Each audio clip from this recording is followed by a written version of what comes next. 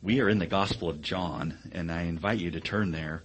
It's going to be a great, wondrous book, I think, for us. It's a wondrous, amazing account of our Savior, and I pray that we might encounter Him more and more as we go through this Gospel. We're in chapter 1, so if you want to turn over to John chapter 1, that's where we are. I'm calling this True Calling today because what we get to do is to think about our calling. And I don't know about you, but I spent more time in college. So this is, I think, me growing up and thinking, what weighed on me all the time, I don't know about you, was what is I going to do with my life? And that was particularly when I was young, but honestly, I'm sorry if you're young here and in college or just out of college or before, whatever. It doesn't go away. I still think that. What am I doing with my life? Am I on the right path? Am I taking the right calling? Like this idea, right, of am I going the right direction? And oh no, and it weighs. Sometimes anxieties can come over that. And what I'd like to consider for you and me today as Christians sitting here in this place receiving Christ and taking communion together and thinking, hey, I trust this Savior, is what's your calling? How does the Bible put it forth? And how does that work out in the sense of what we actually do with it? So very interesting, I think, hopeful for us today. And the real question is, who's the agent of your calling? But let's look, because it's no mistake that John writes this gospel, and we're 3 weeks in. And I hope you've noticed as we've gone 3 weeks in and we talked about the wonder of the Word become flesh and dwell among us and all these amazing things about Jesus, and then John seeing Jesus and identifying Him as the Lamb of God. We looked at that last week, that there's something we haven't heard. Jesus hadn't said a thing. Today we get the first words of Jesus in the Gospel of John. I wonder what they are. But first, because He's planned it out, John, to present Him to us.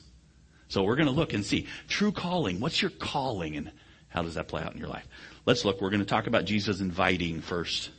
He invites, He asks, He opens, He invites us in. So verse 35 is where we're picking it up. It's a new scene. So it's a new day. So the curtain starts to come up. And the Word of God in verse 35 says this: the next day, again, John was standing with two of his disciples. And he looked at Jesus as he walked by and said, "Behold the Lamb of God." Two disciples heard him say this and they followed Jesus. So John's witness is heard, right? That's the thing. And when John's witness is heard, John the Baptist, the results that follow, and we think, oh, they want to follow Jesus. Like I want to follow Jesus. Let's follow Jesus together. And that's not actually what these guys are doing. They're like trailing Him. Like a spy movie, Jesus walking down the streets and then like a block back, these guys are walking. Going, hey, what's going on? We're following this guy. We're following down the street. And so Jesus turns around to him, right? Jesus turns. He saw them following and He says, first words of Jesus in the Bible here. Gospel of John. What are you seeking? I don't think we can minimize these words. Here they are, the very first words. What do you want? He says. What are y'all looking for? And I think that remains a question for you and me. Like we say, I want respect. I want success. I want to be somebody. I want to do something. I don't know. Here's what they want. They say, Rabbi, which means teacher, where are you staying? That's interesting. Well, what we want to know is where are you staying? That's like, we want to hang out with you.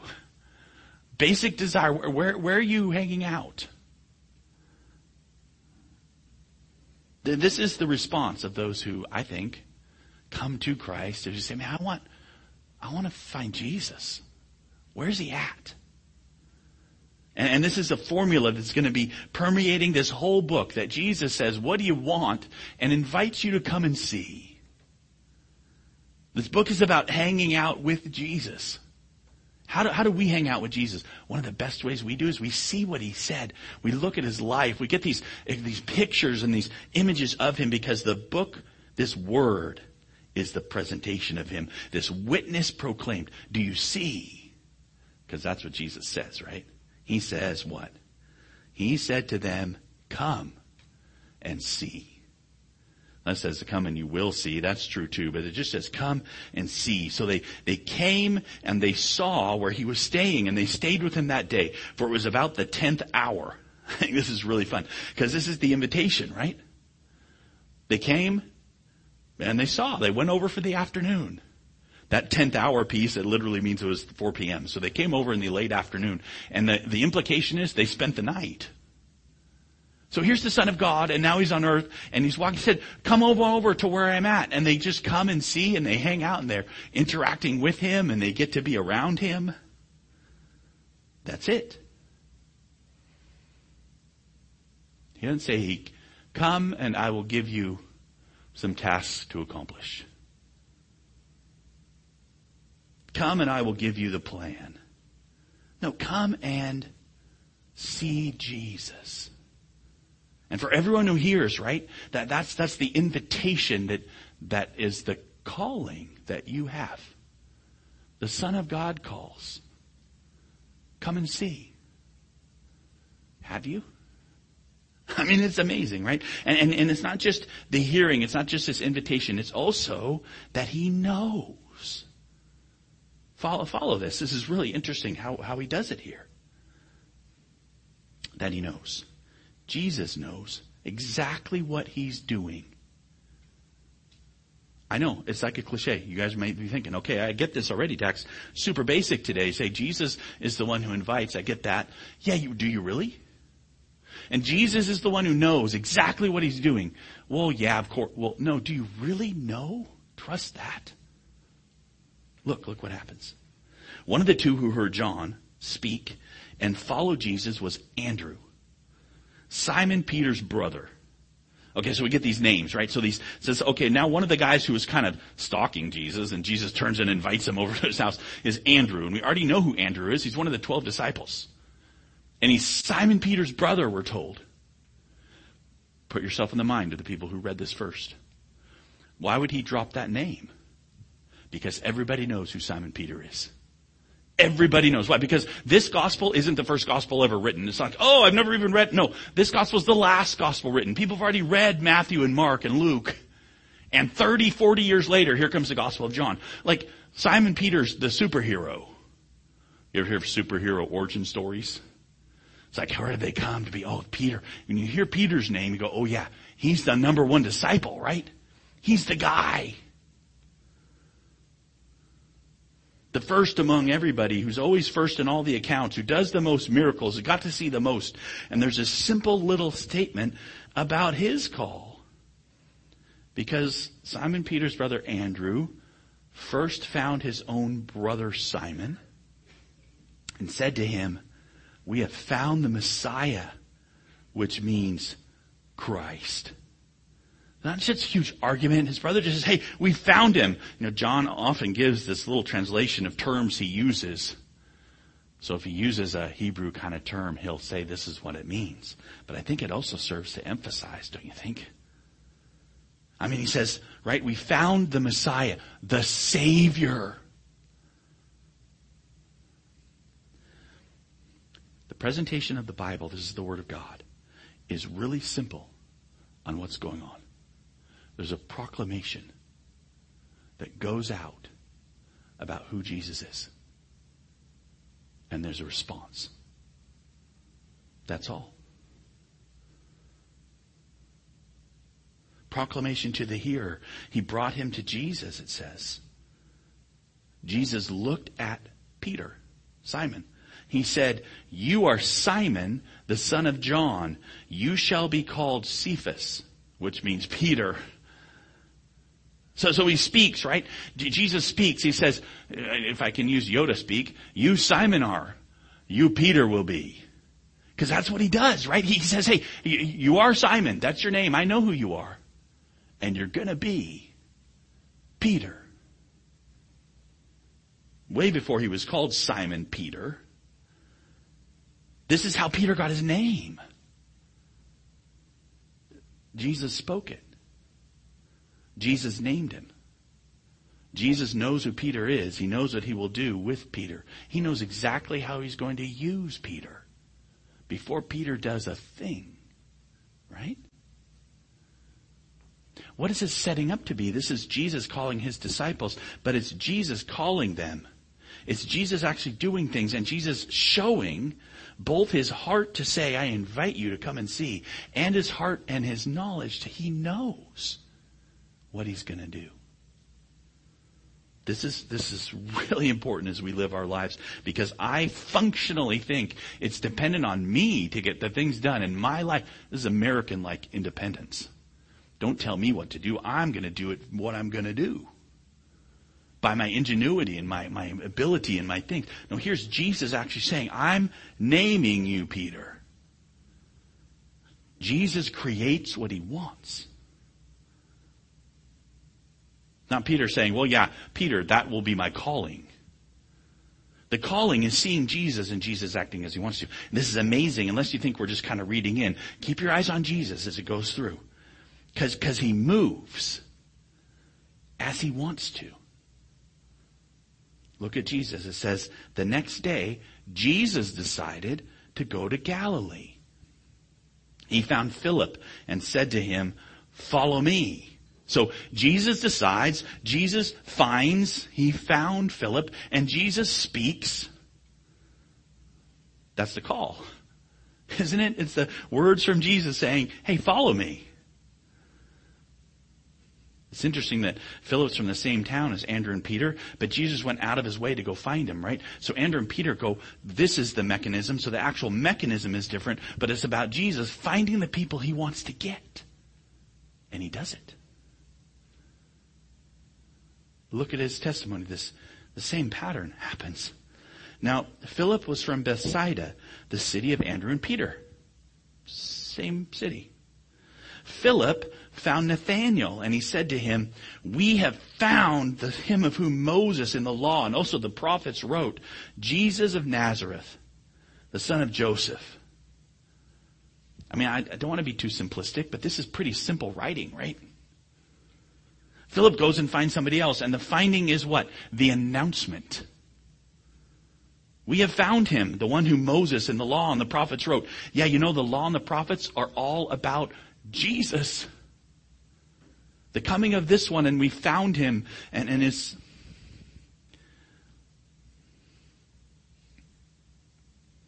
Yeah.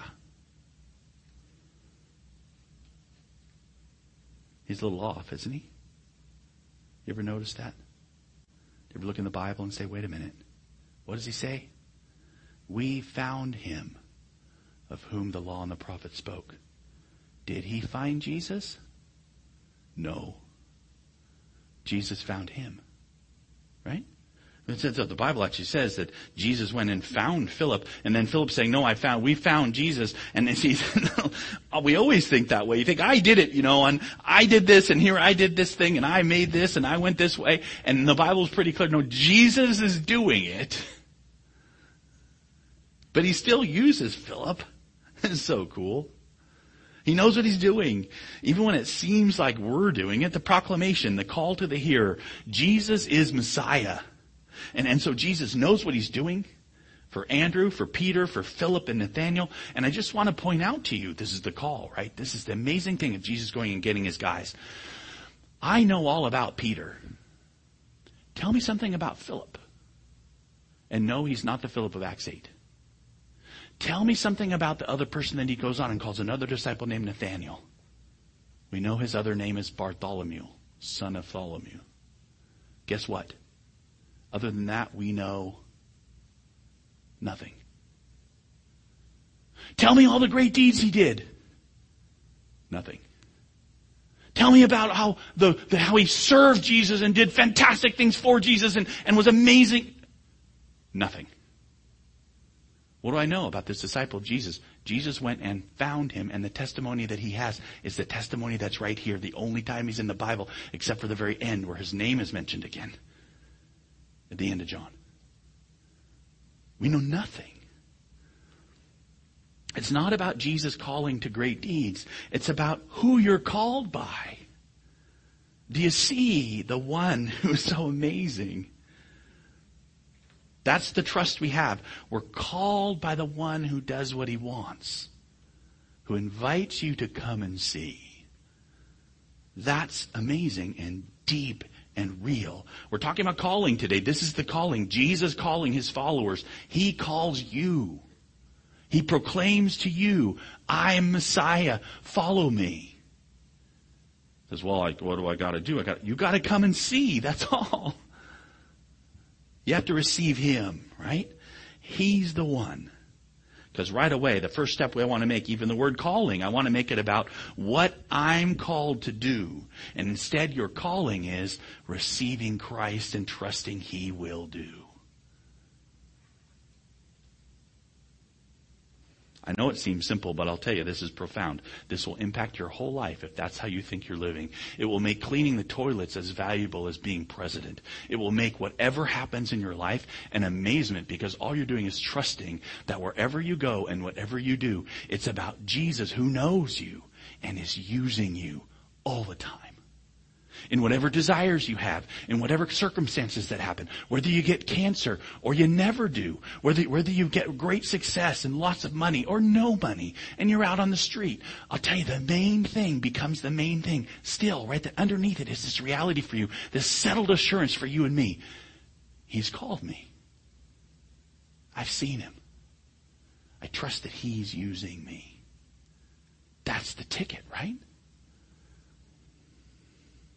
Oh, Jesus does it.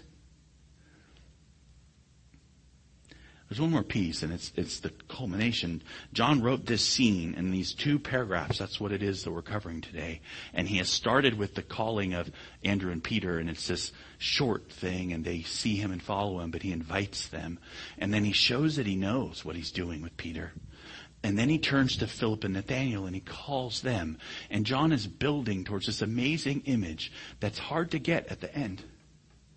Because it's not just that Jesus invites us, he does. It's not just that Jesus knows, he does. It's that Jesus is the one who changes you. Super important. There is such transformation in the Christian life. And Jesus does it. I want to show you. It's there too.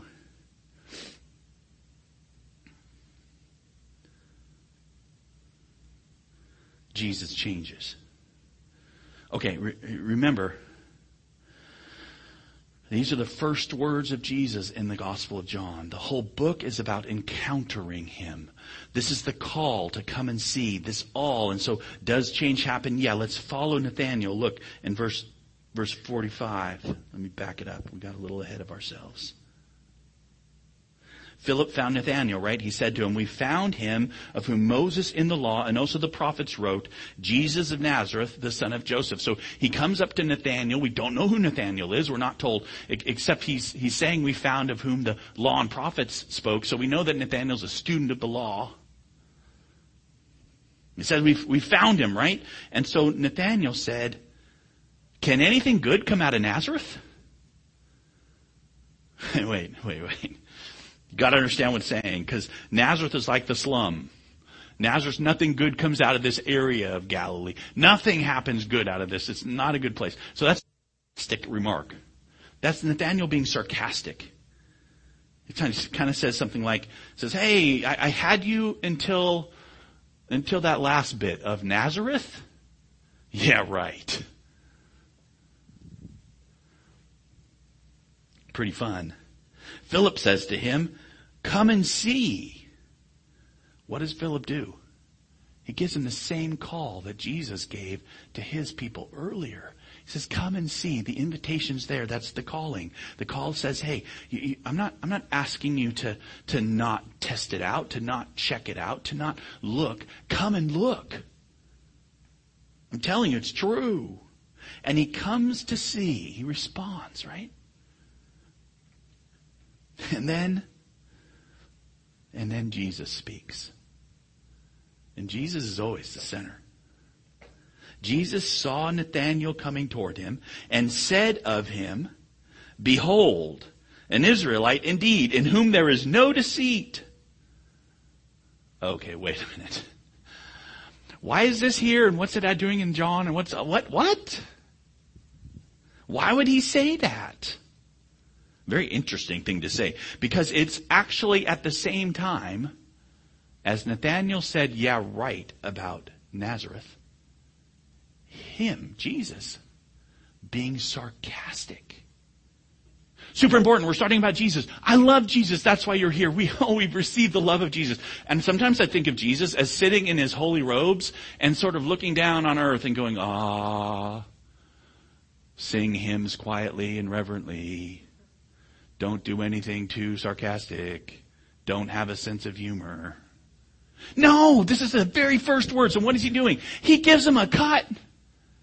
He says right back to him, ha ha, look, an Israelite knew there's no deceit. What's going on? Jesus says, yeah, right, buddy. Something guileless out of Israel. You say, well, why is that sarcastic? Because it pulls from the Old Testament. You remember Israel, right? Israel is actually a person before he's a nation. His name was Jacob. Jacob, whose very name means trickster. And he was, right? He was a tricky dude. He came and he cheated his brother out of his inheritance. He went and when he needed to grow his flocks, he's cheating his uncle out of the flock by feeding him different kinds of wood that made their skin turn colors. Whole stories about Jacob in the Bible. And then all of a sudden, he had a name change and became Israel. So Jesus looks and says, look, a son of Israel with no Jacob. What? That can't be. They're the same thing. It can't be that comes out of that way. What changed Jacob? What made Jacob change? You know what it is. If you want to go back and read it, you can. It's a fantastic story. But here's what made Jacob change. An encounter with God. He encountered God. Jesus is talking to Nathanael. What is Nathanael having? An encounter with God. When you come and see, when the calling in your life comes, what do you get to have? An encounter with God. Have you had an encounter with God? Yes, you have. You've seen the Christ. That's happening right here in real time in our story. Nathanael says to Jesus, how do you know me? Jesus answered him, before Philip called you, when you were under the fig tree, I saw you. Okay, please don't miss. It wasn't random. It was not random. Nathanael's thinking his life is random. I was there studying because what would happen is under the fig tree that people would study, and he'd be studying the Old Testament or reading. And so Jesus walks by and Jesus saw him. And Jesus has this whole thing arranged. So here comes Nathanael and he gets an interaction with God. It's not random. It's not randomness. It's Jesus. He's in charge of the call. And so he said, I started this encounter with you. I saw you before studying the law under the tree. And I made this encounter happen, this change that touches Nathanael's heart. The very words that get into him are from Jesus. Because I'll tell you, those words didn't get into me very well. It said, an Israelite without guile doesn't make me go, whoa. But they were the words that got into Nathanael's heart, right? How do I say that? Because look what he says. Jesus, did we miss the verse? Verse 49, it's not even there, but it's amazing. It says, Nathanael answered him, Rabbi, you are the Son of God. You are the King of Israel. Whoa! Nathanael goes, whoa! You're it! And Jesus says back to him, he answered him, because I said to you, I saw you under the fig tree, do you believe? You will see greater things than these. I'm going, yeah, you will. But Jesus orchestrating the hearing of the call to Nathanael that gets into him and says, oh, wow, it's true. That's a change for Nathanael, right? Right there. Do you see the change? Hey, this Jesus of Nazareth guy, we found the Messiah. Yeah, right, buddy. weird short interaction with Jesus. You're the King of Israel. You're the Son of God. That's called a change. That's what's happened to Nathanael, right? I mean, there'll be more, Jesus says, but it's not less than the change in his heart orchestrated by Jesus. And it gets to the point of the whole passage right here at the end, which says this. Jesus says to him, truly, truly, I say to you, you will see heaven opened and the angels of God ascending and descending on the Son of Man. Whenever Jesus really wants to make a big point, he says truly, truly, or verily, verily, the King James will say. Listen up. Listen. This is it. I say to you. And he says something that's really so amazing about himself, right?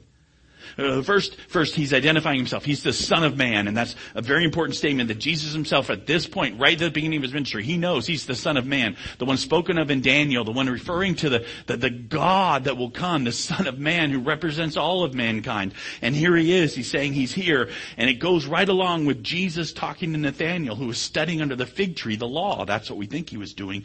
And he's hearing this play on the name of Jacob. Jacob the trickster, who became something else. Israel, prince among kings. Remember what Jacob saw back in Genesis? I'll put it on the board for you. Jacob dreamed. And when he dreamed, there was a ladder set up on the earth, and the top of it reached to heaven. And behold, the angels of God were ascending and descending on it. So Jacob had this vision, this dream, and he dreamed of a ladder going up and down with angels. And he didn't know and didn't understand and where it touched down. And then eventually had this encounter where he actually wrestled with God, right? And touched his hip and crippled him. And he had this whole encounter. And Jesus says, that ladder, it's me. The way to God is me. The coming down to earth of angels and God is me. The change of your life that you come and see is me. And Jacob, who gets renamed Israel. How did the trickery get removed? How did he change? Jesus did it. He had an encounter with God.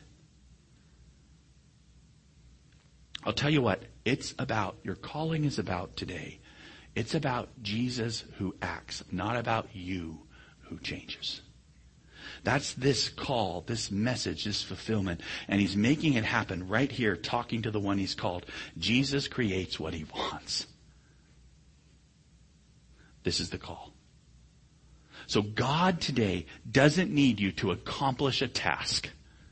There's no code to make sure you complete. Your calling's not a quest like in a video game or something. Calling is something that you've experienced. If you're here and you have received Jesus as Messiah, we proclaim him. We just say, come and see. That's all. That's all we've done. And we live in such freedom, knowing the Savior will accomplish what he wants. However, our lives are lived out. He is not dead. He is not without power. He works how he wants. And it's so powerful. It's what makes you alive. And so you're going to see this. And if your eyes are open to it, do a word study and look through calling sometime. Because you see Jesus as he's going to go through the Gospels, as he's going to go through his life. He calls. What does he call?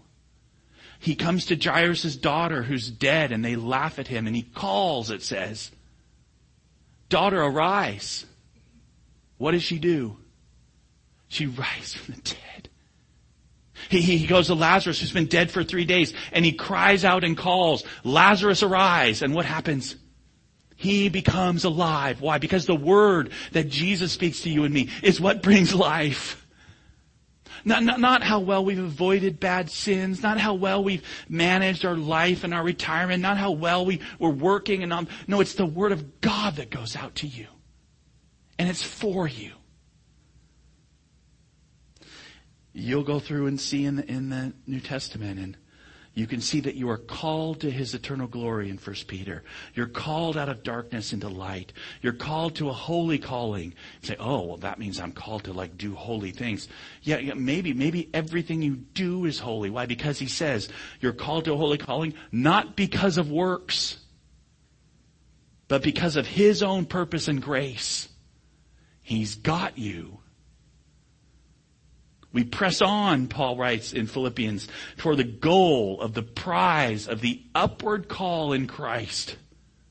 Which means I just have to trust that this come and see is actually true. That Jesus, who has said to me, follow me, is the one who has me and will take me with Him when it's time.